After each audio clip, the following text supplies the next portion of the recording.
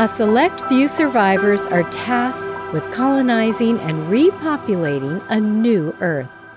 Strong female characters drive the action in this dystopian, post-apocalyptic thriller.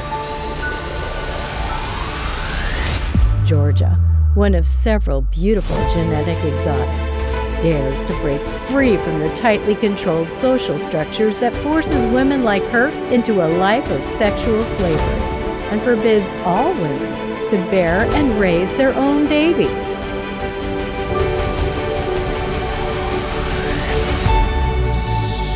Enter the hatchery.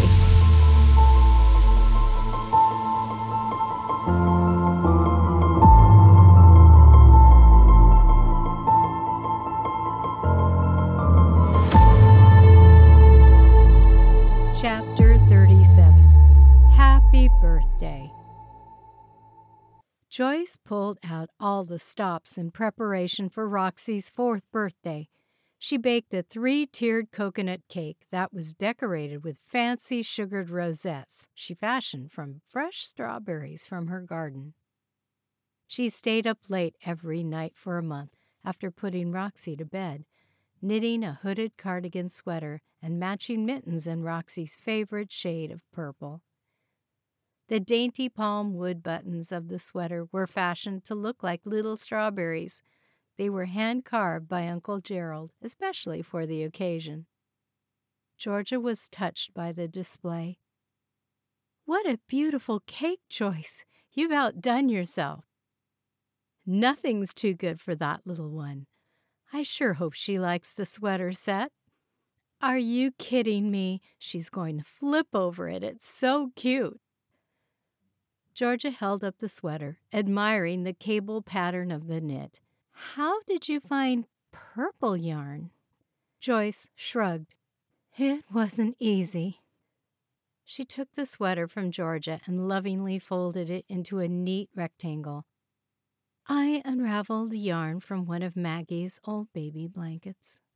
Georgia couldn't believe what she was hearing.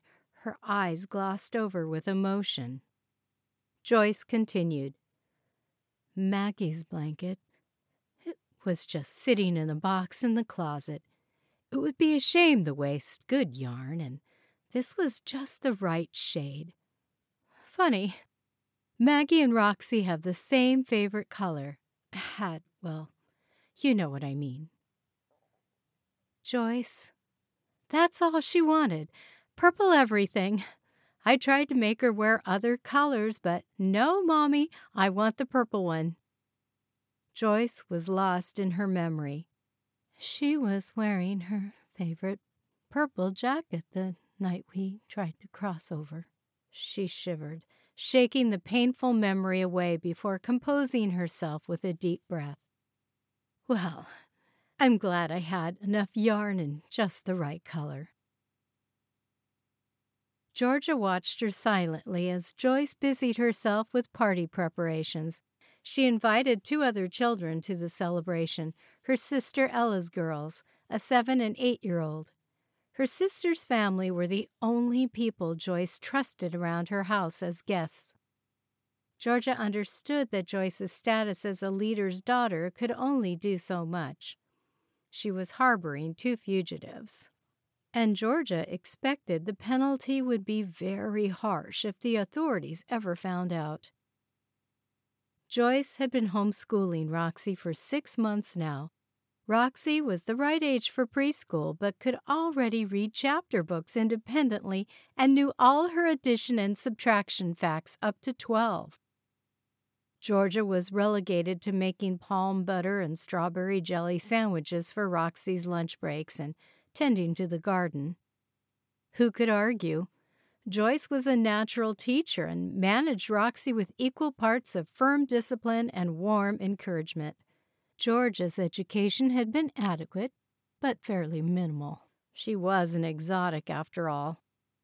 She appreciated Joyce taking the responsibility of Roxy's education off her shoulders. At least, that's what she told herself. Georgia didn't have a birthday gift for Roxy. She lacked the creative skills that Joyce apparently had in spades. She was still a miserable cook, despite Joyce's patient instruction.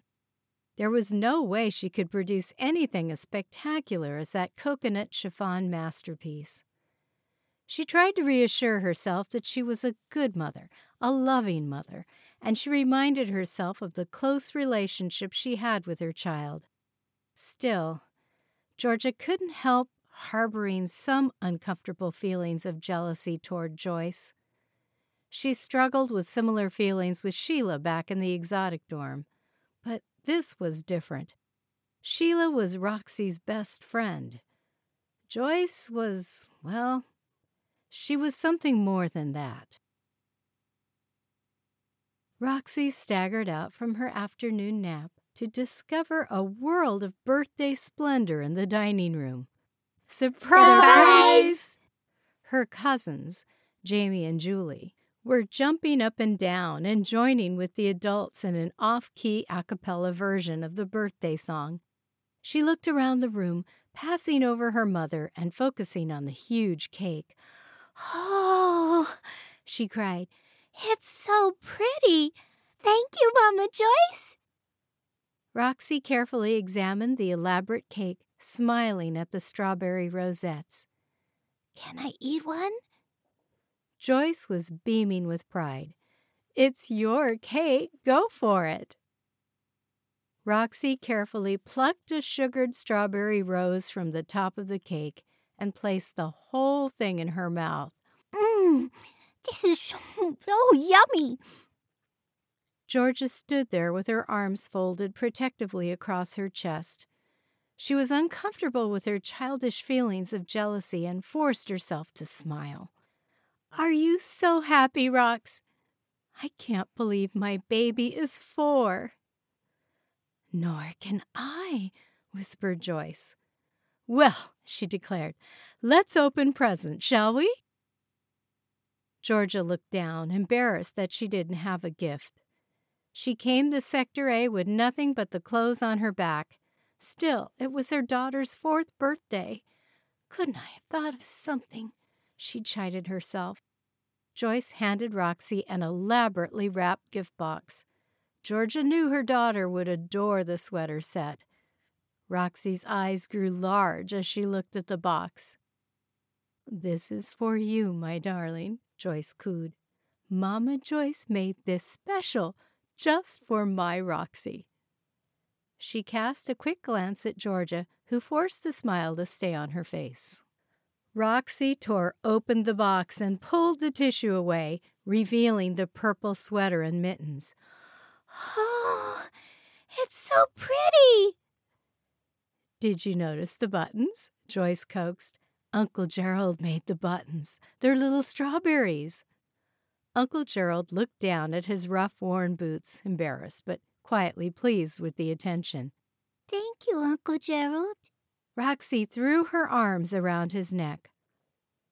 Georgia watched in silence as her daughter reverently pulled the sweater out of the box and held it to her chest, hugging it like a long-lost friend. "Oh, it's so soft." The rest of the afternoon was spent watching Roxy interact with Joyce's 2 nieces. The 3 little girls made a raucous game of chasing each other around the house. Roxy hid behind Joyce's legs, declaring her as safe, while Joyce playfully batted her away. Georgia felt invisible, but she was determined not to spoil her daughter's special day.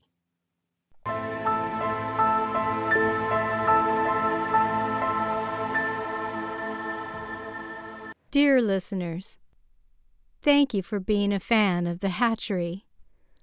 Please help me keep this podcast free from advertising by going to the Pantheon page and donating today. Go to pantheon.com/The Hatchery.